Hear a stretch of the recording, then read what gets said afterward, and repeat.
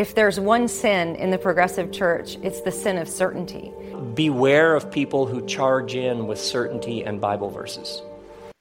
So the issue of certainty came up. We can be certain about what we believe because it's in the Bible. That was rejected by the emergent church, and that's an underlying worldview of progressive Christianity.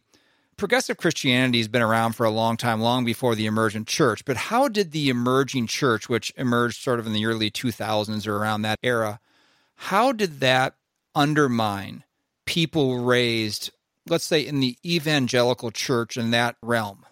Well, as you heard in the clip, there was a response to young people dropping out of church. And when that happens, the first thing that people try to do is to, again, make the church more attractive to the culture. So they're trying to change things in either the methods that you use to do church, whether that be like, are you sitting on pews or chairs, like what kind of music, things like that. Then they started targeting the message of the church, the gospel itself, rethinking a lot of those difficult doctrines that we talked about, including hell, the atonement, the attributes of God.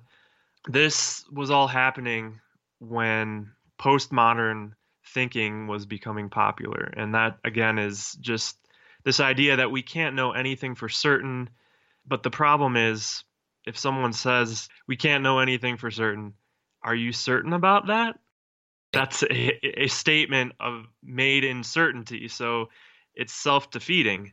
They view certainty as prideful, arrogant, and they really value questioning everything. The questions are more important than answers. Yeah. The journey is more important than the destination type of thing. Yeah.